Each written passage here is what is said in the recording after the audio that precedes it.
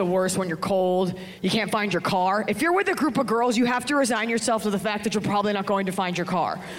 There's something, even if you're a brilliant woman, there's something in the genetic makeup of women that disables us from remembering where the car is parked.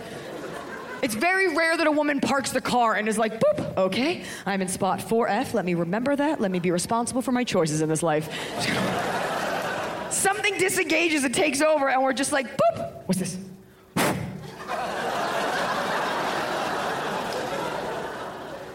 And then we just like wake up in a Sephora.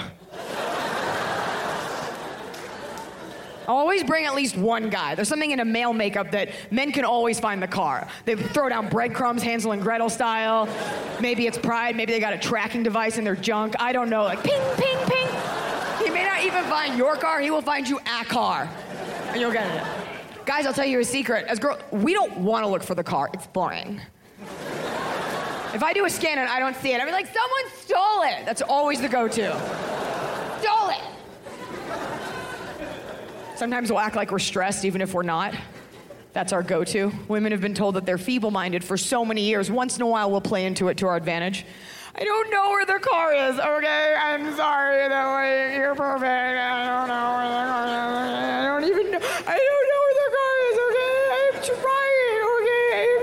I am stressed out because I'm working like 10 hours a week, and I'm like... Oh, there's the car. Thank you, officer. We found it. Like your jacket. Watch Iliza Shlesinger, Freezing Hot, only on Netflix.